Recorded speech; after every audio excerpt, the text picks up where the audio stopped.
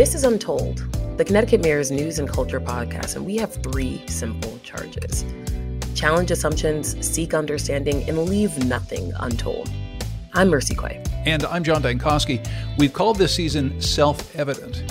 Maybe ironically, because we're talking about the big issues where it often seems like there's really very little we can all agree on. We're talking about the climate crisis, reproductive rights, gun violence, gay and trans rights, and access to the ballot box. These are the things that are motivating young people to go and vote in the upcoming midterm election. A lot of what people felt was self-evident, or at least settled about healthcare, was upended this summer. The Supreme Court overturned Roe v. Wade, which enshrined the right to an abortion. In response, Connecticut has promised to protect a woman's right to reproductive health care. But is that promise a reality for all women in the state? Being a brown woman, I feel like I don't have the same rights. I feel like I don't have the same value than white women. And did you know, despite its progressive image on reproductive rights, Connecticut does not actually require public schools to teach sex education? Later this episode, we'll talk to 2 teenagers who have taken on the hard work of educating their peers on the most intimate topics, and we'll find out what questions they get asked the most. There's simple things like, am I going to get pregnant if I do this? And should I wear 2 condoms? Is that better? But I guess the most surprising thing I've gotten, especially where I live, it's a relatively affluent, very white part of Connecticut, and I get a lot of pregnant girls.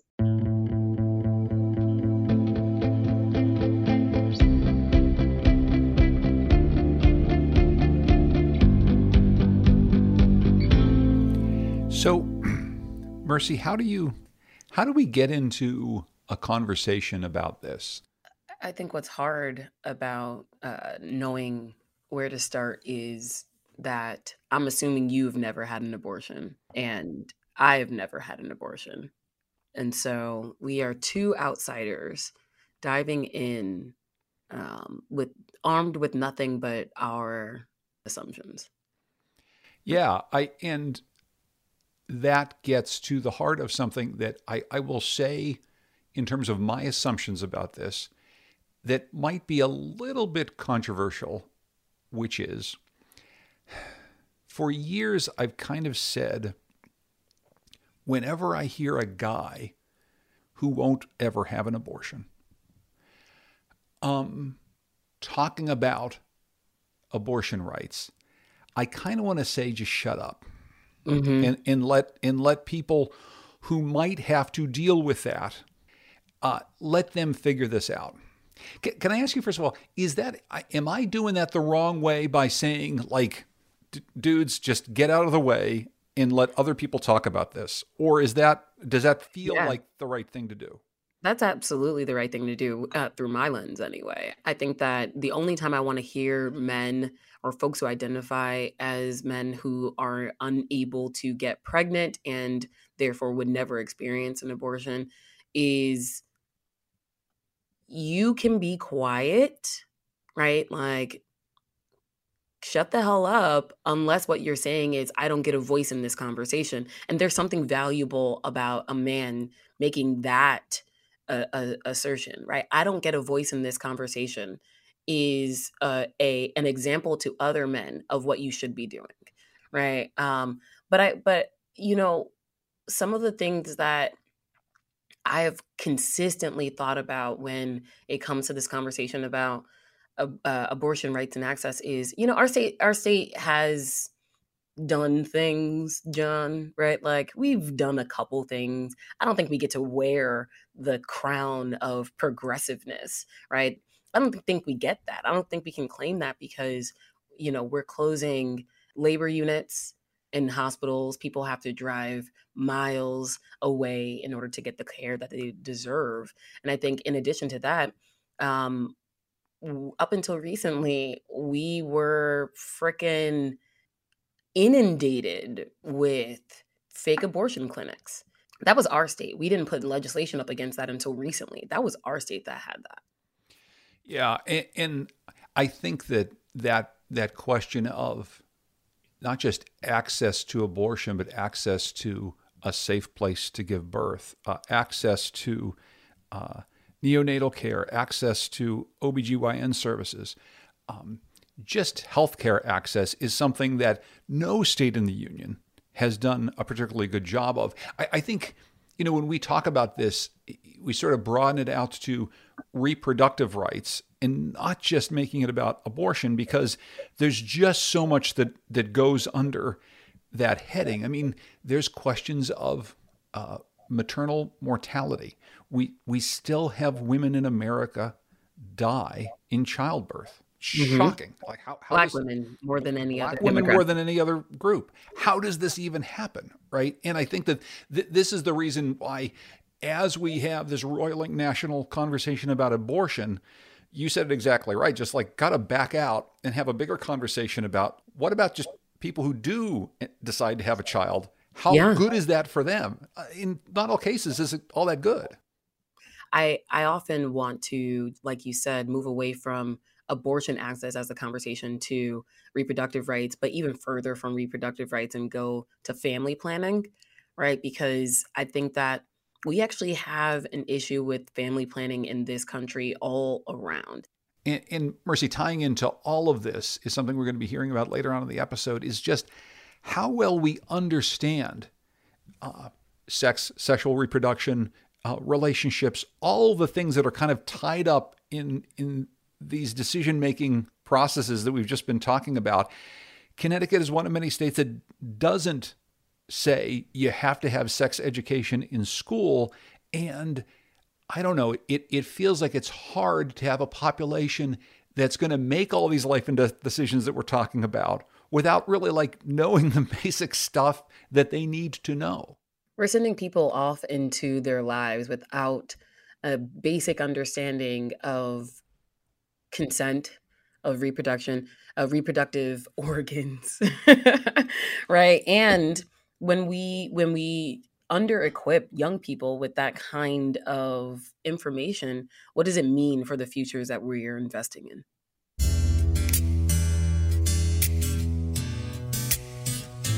Hi, I'm Elizabeth Hamilton, Executive Editor of the Connecticut Mirror. Our impact reporting is made possible because of the financial support of members like you. If you are a Connecticut Mirror member, thank you. You're helping to create and sustain in-depth news coverage here in the state. If you haven't yet supported the Connecticut Mirror, I encourage you to do so. Nonprofit, nonpartisan journalism like this is vital to our democracy. Go to ctmirror.org and click the red donate button. Thank you. You're listening to Untold, a Connecticut Mirror podcast. I'm Mercy Quay. And I'm John Dankosky. Since Roe v. Wade was overturned this summer, Connecticut has worked to represent itself as a national leader on reproductive rights. Our producer, Harriet Jones, has been taking a look at how well that really works in practice for everyone in the state. For decades, the people who got to debate abortion rights in public told very simple stories. Here's one. Over time, people will come to realize that abortion is not good law, abortion is not good practice, that we ought to have a state where every unborn child is protected in law. Here's another. I can guarantee you it's going to stay the law of the state of Connecticut right here. That's something you can count upon. You can count upon it. With Susan and I, no questions about it, no rolling back, no little restrictions, no slippery slopes. We are going to protect that right, and I can't do it unless you're re-elected. But those of us who need, use, or lack reproductive health care over our lifetimes aren't really characters in a simple tale with clear choices. No tiene seguro. Ese era su delito. Lucia did not have insurance. That was her error. Con su hijo muerto dentro de su vientre. This is Laura Garcia. She's addressing a reproductive rights rally on New Haven Green. She's talking about a friend of hers whose baby died during her pregnancy. Laura says Lucia was denied care multiple times, with her child dead inside her for at least a week before she was finally helped. Están equivocados. She could have died from an infection. Thank goodness that she did not. But this is ridiculous because the government continues to make rules over our bodies and does nothing to help protect us and keep our safety. Por Lucia y Matías, víctimas de este sistema. Over my body, I take my decisions. Thank you. Speaking out publicly like this on reproductive health care is pretty new for Laura, but she does it because she had a very similar experience. 2 years ago, her son Matthias died in the 39th week of her pregnancy. I have many symptoms. I told the doctors, I explained them, I complained. They never listened to me, and my baby died, and I almost died. Laura had to push for 4 hours to try to deliver Matthias before doctors realized her own life was at risk, and she underwent an emergency C-section. I was 2 days in the ICU, and the situation that happened to me show me like I need to speak up. Matthias was her third pregnancy, and Laura had known something wasn't right. Her nails turned purple, her feet were swollen, and she was vomiting continuously. But doctors told her she was overreacting. They are not taking a good care of us in the community clinics and the hospitals, but they want to impart all these laws for our bodies when they don't give us a good care. Laura thinks the real reason she wasn't believed is she's undocumented and at the time had no insurance. I don't have the exactly words how you feel being a brown woman, but I feel like I don't have the same rights. I feel like I don't have the same value than white women, and that they don't care about us. Now she's become an advocate. She's working with providers at Yale to connect other undocumented women to educational workshops and proper care. One more time for the Connecticut Reproductive Justice Coalition. We've been really... Elise Coleman says for poor and marginalised women, controlling their fertility and family life isn't only dependent on reproductive care. The issues that we're facing, including climate change, housing insecurity, food insecurity, all the things that get in the way of a person being able to make the choice to have a child or not have a child with dignity, to raise a family without poverty. We are the ones who are pro-life. We are the ones who cherish life. We are the ones who are sick of seeing our siblings, our sisters, our family being killed and die with forced pregnancies, with unsafe pregnancies. Blanca Mise is an activist with Workers' Voice. She says Connecticut needn't look around the country and think it has somehow uniquely solved reproductive rights. I think that it's not just a struggle for the red states, it's also a struggle in the blue states, because those who don't have access in the states where, in theory, you have abortion are always the same communities. We've been hearing all morning. It's a black community, the immigrant community, Latinx, indigenous, because for all of the factors that we've been hearing, there's great hurdles, the money is not there, you get in a waiting list, so you need to pay this. They're excluded de facto of this right. They don't have it. It matters if something is legal or not. We should not be frivolous about it. But even where it's legal, we still have a lot of work to do to realize it. The literal gory details of reproductive care, the sort of messy compromises and difficult choices that most women will face in their lifetimes, didn't used to be the stories that were told in public. Since the Dobbs decision, that's no longer true. Many women that suffer in silence and they don't say nothing, they keep it to themselves. So I feel like this is important, that we have to speak up and tell you history. Thank you so much. Have an awesome weekend.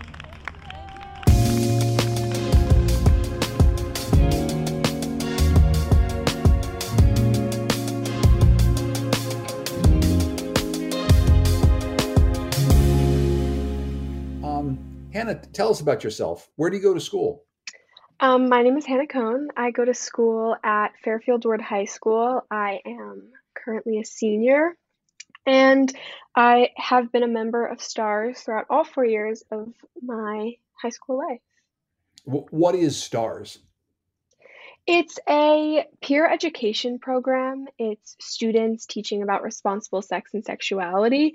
And that basically means I'm a resource for kids in my environment to come to and talk about things that are kind of plaguing them in regards to the topic and things we learn about in STARS. Yeah. Zertzi, how about you? Introduce yourself to us and tell us where you go to school. Okay, hello everybody, my name is Zertzi Villanueva and I go to AITE in Stamford, Connecticut, and I'm a high school senior. I've been in STARS since my sophomore year, right, like when COVID hit and everything, like that summer. We found, me and my friends found out about STARS, and I'm basically acting as like the main resource at my school for kids to come and talk about like anything that might be personal that they can't trust an adult exactly with, but still need resources or somebody just like at their age level, that because it's more comfortable. Liana, tell me your name and tell me what you do for a living. Yeah, so my name is Liana Cunningham, and I'm the Senior Director of Education and Training for Planned Parenthood of Southern New England. Our team is responsible for providing community education and training throughout communities in Connecticut and Rhode Island. So we help fill in that gap by providing sexuality education in schools. We also work in after-school programs. We work with religious organizations. We work in group homes, residential facilities. Again, really like any place that asks us to come in and teach sex ed. And Liana, is that the intention? Is it, in addition to training adults, training young people to be that resource? I know that it's students teaching, but are we interested in creating that augmentation, that additional supplemental resource for the sex ed program? Yeah, so STARS started as a program to help fill in that gap, knowing that a lot of schools weren't teaching comprehensive sexuality education. And, it has expanded. So it started off as just one group in New Haven. We now have 6 STARS groups across our 2 states. And yes, that is still the intention, is again, to fill in that gap and for STARS to be a resource for folks, whether it's connecting them to our health centers or answering questions that they may have about sex and sexuality. Mercy, this is what's so interesting to me, and I don't know about your high school experience, but when I was in high school, the idea of talking to an adult, even the person who taught sex ed, about some of these issues, I just would never do it. You would talk to your friends about it, right? But what's interesting to me about this is it's like, well, kids are going to talk to their friends anyway. And what if we actually gave the kids training so that they understood a little bit more and could be really helpful and useful? Like, it sounds like the sort of thing that would have been, I don't know, would have been good for me about 35 years ago. I think what's funny is people were talking about sex. Am I the noob to this? I wasn't talking about sex at all. And so I think that having a peer that would have been a resource to go to and ask questions probably would have been great. But to your point, the folks who were teaching sex ed were not approachable. And the cool teacher in the school, I'm not going to, broach the conversation of sex if you're the history teacher, right? And so there's this way that having that resource in a peer to reach out to and say, hey, I've got this question. But what I'm interested in, Hannah and Zertzi, when students come up to you, what are they asking about and how do you interact with that? For me, the biggest part, obviously STARS is more than just sex, but I get 98% sex questions. And a lot of them are things I feel like people should know. I'm not obviously going to get too in detail of what people are asking due to our HIPAA contract and the fact I appreciate that these people are turning to me and I don't want to disobey their trust. But there's simple things like, am I going to get pregnant if I do this? And should I wear 2 condoms? Is that better? And it's like, you weren't taught about that in health. I feel like we should know these things. But I guess to kind of contradict myself, the most surprising thing I've gotten, especially where I live, so I live in Fairfield County. It's a relatively affluent, very white part of Connecticut. And I get a lot of pregnant girls, which from joining STARS, I was shocked that so many people experience that because I live in this bubble and it's unbelievable that people are experiencing this. And obviously I know how to handle it and it's not shocking, but it's not talked about at all. And it reaches all of us, these issues and problems and experiences. So those are 2 surprising things I think I've encountered. For me, it's kind of the opposite. Like, a lot of people don't really talk that much about, like, sex or, like, that much. Like, I've had people who have come to me for it, but I feel like still in my area, like, a lot of people find it very taboo to talk about it. It's like, ooh, like, I don't really know you. Like, should I mention this or should I not? Like, 90% of my conversations involve topics such as like consent and relationships and stuff like that, and what is toxic, what isn't toxic, you know. And I myself have been in a relationship before, therefore I also have more experience on top of the STARS education system. Therefore, it like a lot of people come to me with like information like, hey, like my boyfriend's doing this, or my girlfriend's kind of doing that, and I help them through it, give them like my best advice, like educated, obviously, no, not really emotional because it's not my place. But there have been instances with like a close friend, no, not that many detail, but there have been a lot of like people who really don't know how to protect themselves from like STIs, or like there's a big scare for like STDs, STIs, and like it shocks me that a lot of people don't know how they're transmitted or how like they affect people. And that's basically what I do at my school. Like that's what most people come to talk to me. John, in your sex ed classes, did you ever get deep into the thick of consent?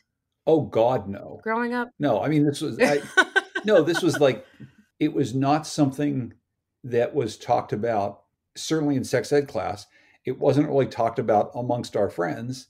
It wasn't talked about amongst family, right? Like that was never a conversation. That was a huge gap.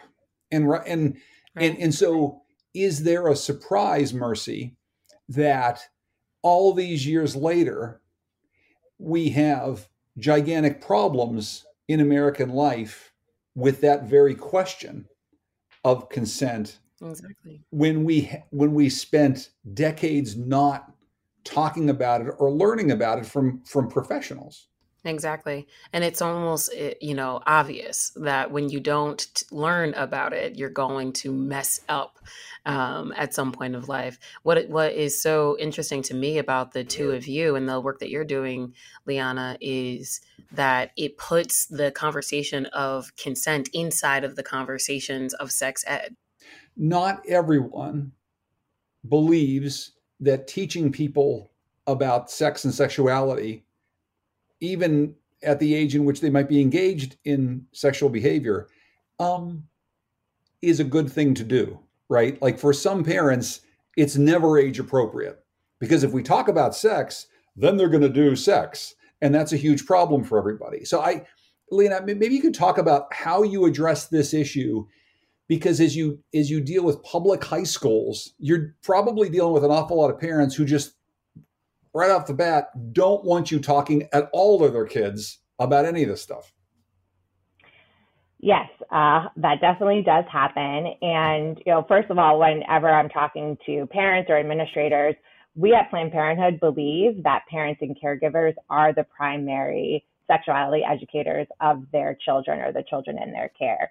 So we are not trying to fill that role in that sense. We believe that it's our job to provide the information, to foster discussion, but we are not there to try to impose our beliefs or our values. That's where we see parents and caregivers, they have that role. The other thing that we say is, we know from the data about half of high school students are sexually active. And it's also about providing the tools for if and when a student does decide to become sexually active. We know from numerous studies that teaching about sex does not make someone more likely to engage in sexual behavior. If anything, it makes sure that if and when they do, that they use protection. We know that sex ed actually reduces unintended pregnancy and rates of STIs. So that is the information that I would share with parents, or that I do share with parents or administrators who are skeptical about sex ed and about us coming in and talking to their child. But like, do you ever run into that, Hannah, where someone is concerned that you, a student, are talking to other people about this very important, intimate issue? I've never had a parent come up to me. I think I operate kind of on the down low. The people that come to me don't talk to anyone that they've come to me. However, Fairfield I do love my town. I do want to emphasize that, but it is a relatively conservative town. And at the moment, they're trying to ban a book called Let's Talk About It, Teens Guide to Sex, Relationships, and Being a Human.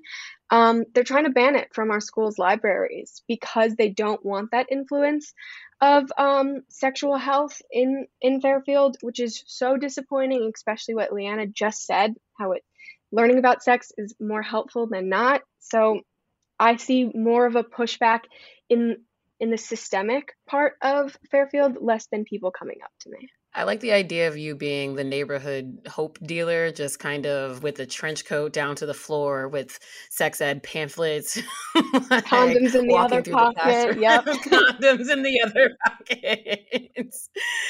I'm wondering, since you do it on the down low, do students sort of pull you aside as though it is a, hey, Hannah, I've got a question. And is it kind of a conspicuous transaction? 100%. I get more messages on social media than I do in person. Have gotten a few in person, and it's more like, can I talk to you privately?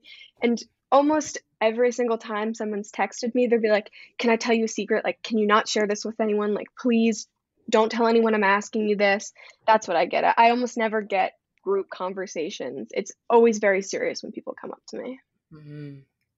Zeritzi, do you feel like you have some of the same pushback within your school system that people, by and large, don't want to have sex education taught or have books that they can actually check out of the library? There was a controversy in my town, I believe in elementary schools or middle schools. I can't remember what it was, like the book title exactly, but I know it was a book about like educating young kids about transgender folks and like not assuming people's like gender off the bat, like, and just learning to ask people like, hey, like what pronouns you go by, and parents were pushing to ban that because they thought it was dumb. They were like, no, like my kid shouldn't be learning about this at this age and blah blah blah. Personally, for me as well, no parent has ever come directly to me because I also tend to keep things like pretty private, like respecting everyone's privacy, because I know some parents definitely do not like believe their kids should have a lot of education in sex, or like they're like some topics are too private that kids are even scared of letting their parents know. So I tend to keep things really on as well on like the down low. For me, what I see mostly, it comes from students themselves. Like they feel like there's like a barrier, like they feel weird talking to me about it. They're like, is this really like okay to talk about? Like, I'm a little uncomfortable. I'm like, no, you shouldn't feel uncomfortable. Like, this is completely normal stuff. Like, we're bound to start talking about this, or bound to start feeling like emotions to kind of do like be sexually active or be in a relationship in general. Like, there's no shame in talking to me about it, because I just reassure a lot of like the kids that come to me that they don't have to worry about being judged.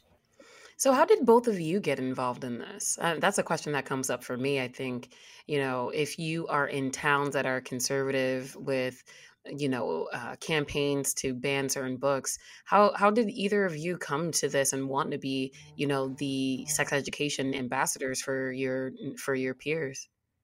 For me personally, like what I remember specifically, my two friends were at a Starbucks when my friend received a text message from one of her older, like at the time I think was a junior friend, and she was like, hey, like I know I'm part of this program called STARS, and like here's a link to their website if you want to reach out to anybody else, like this would be like such a great opportunity. We're looking for new members. So all three of us kind of look at the link through her phone, and I'm like, this is such a good idea, because throughout middle school they really like put restrictions on what they were saying. Like they made it sound wrong to talk about certain topics, or like even puberty, or just like growing up in general. So it was super weird. All three of us kind of signed up and we prayed for the best, and I got in. And honestly, during the program, I really just learned a lot about who I am, because I realized, hey, I really like social justice and talking about things that are supposedly not the norm. We shouldn't be talking publicly about it. So the more I participated, the more I grew to really like love and embrace the program. I had a slightly different approach. In 7th grade, I volunteered at Planned Parenthood just because it was an organization that my mother knew.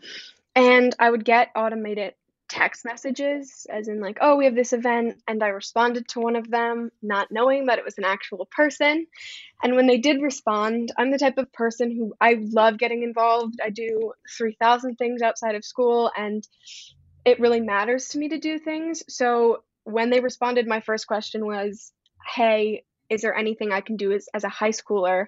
They sent me the program. I signed up and I got in.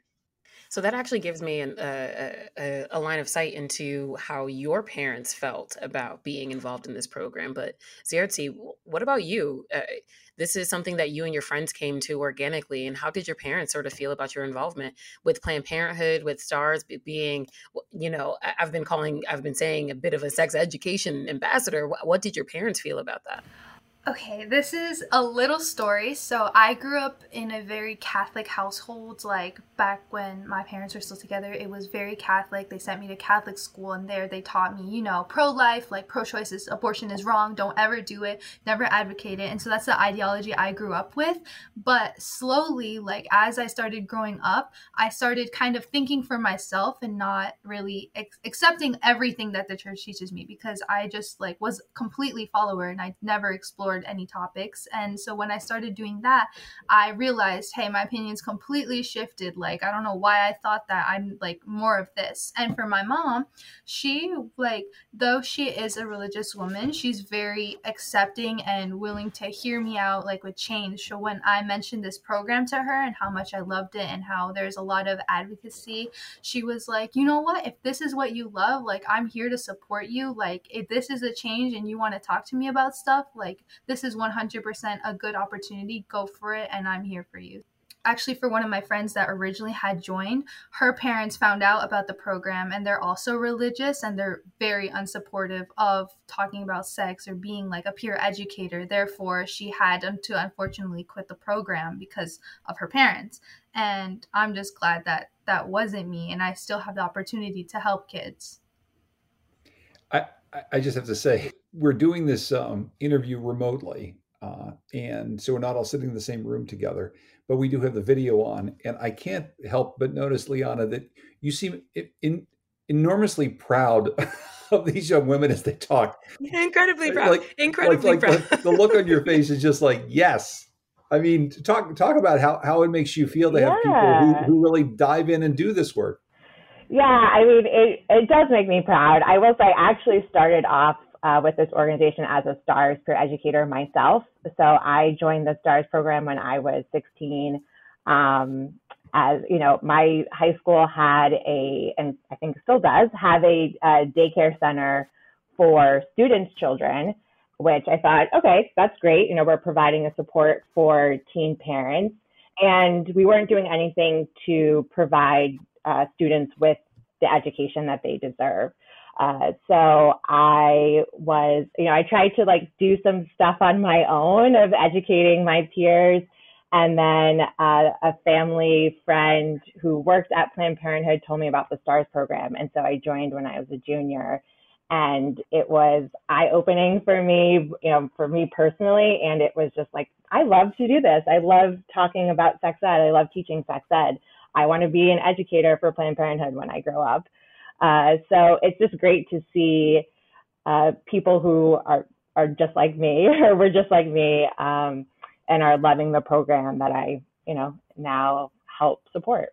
And when you hear them talk about their process, and it feels like you see those parallels for you, are there concerns in addition to the pride that you have for them? Are there concerns for the way that they're going through the program and the things that they might have to face and encounter? Yeah, I mean, I think my biggest concern is just that not much has changed since I was a teenager in terms of school-based sex ed. So Connecticut still does not have a mandate for sex education. There are sexual health education standards, but it's really up to, an individual school or a school district, what is taught in the classroom and how it's taught. There's no oversight of what's happening in classrooms. In some ways, we're seeing a backlash right now against sex education. What Hannah mentioned, I think, is happening, across the country. We're seeing that, sex educators are being called groomers and pedophiles, and it's very transphobic, what's being said. And so I think that's what I find more concerning, is that after, like 20 years, we haven't made a whole lot of progress. So we're going to wrap up with a couple questions for the two students here. For major takeaways, if there was anything that you needed your peers to know about their own sexual health and identity, what would be the major takeaway? What would be the major lesson that you would bestow upon them? For me personally, the major lesson that I would probably want people at my school to know is that, I would mostly mean on consent, and that it's okay. It's not weird if you ask somebody, can I give you a hug? Can I do this? Can I, because usually when we go and borrow things from people, like a pen or a pencil, you would say, hey, can I borrow your pencil? I'll return it later.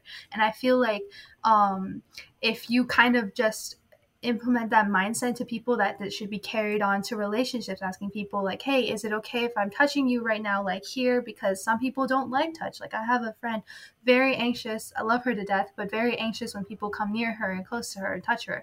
And it's very important to ask for consent. And I see a lot of people at my school, or this could be anywhere, that don't ask for consent, or really don't have any knowledge on what it means to really ask. They kind of just do, and there's no filter, and some of the stuff can be borderline harassment.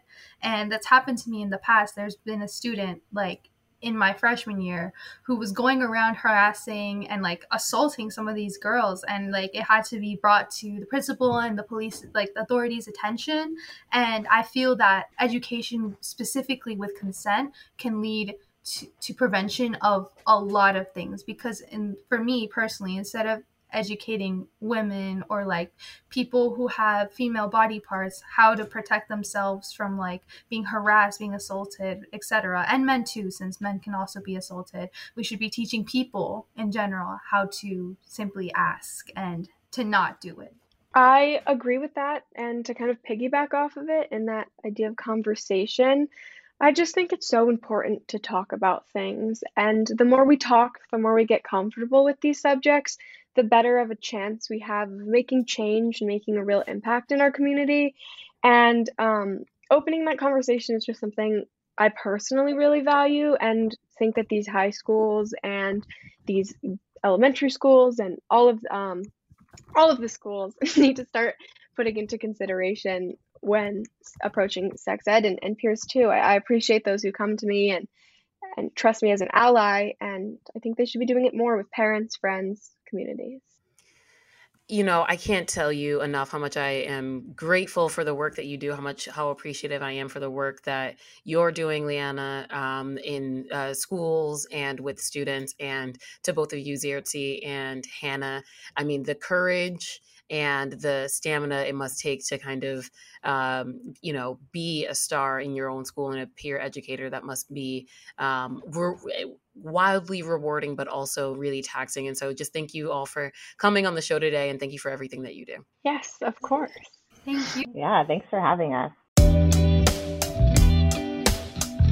This is Untold, a Connecticut Mirror podcast. You can go to ctmirror.org/untold for bonus content and photos from this episode.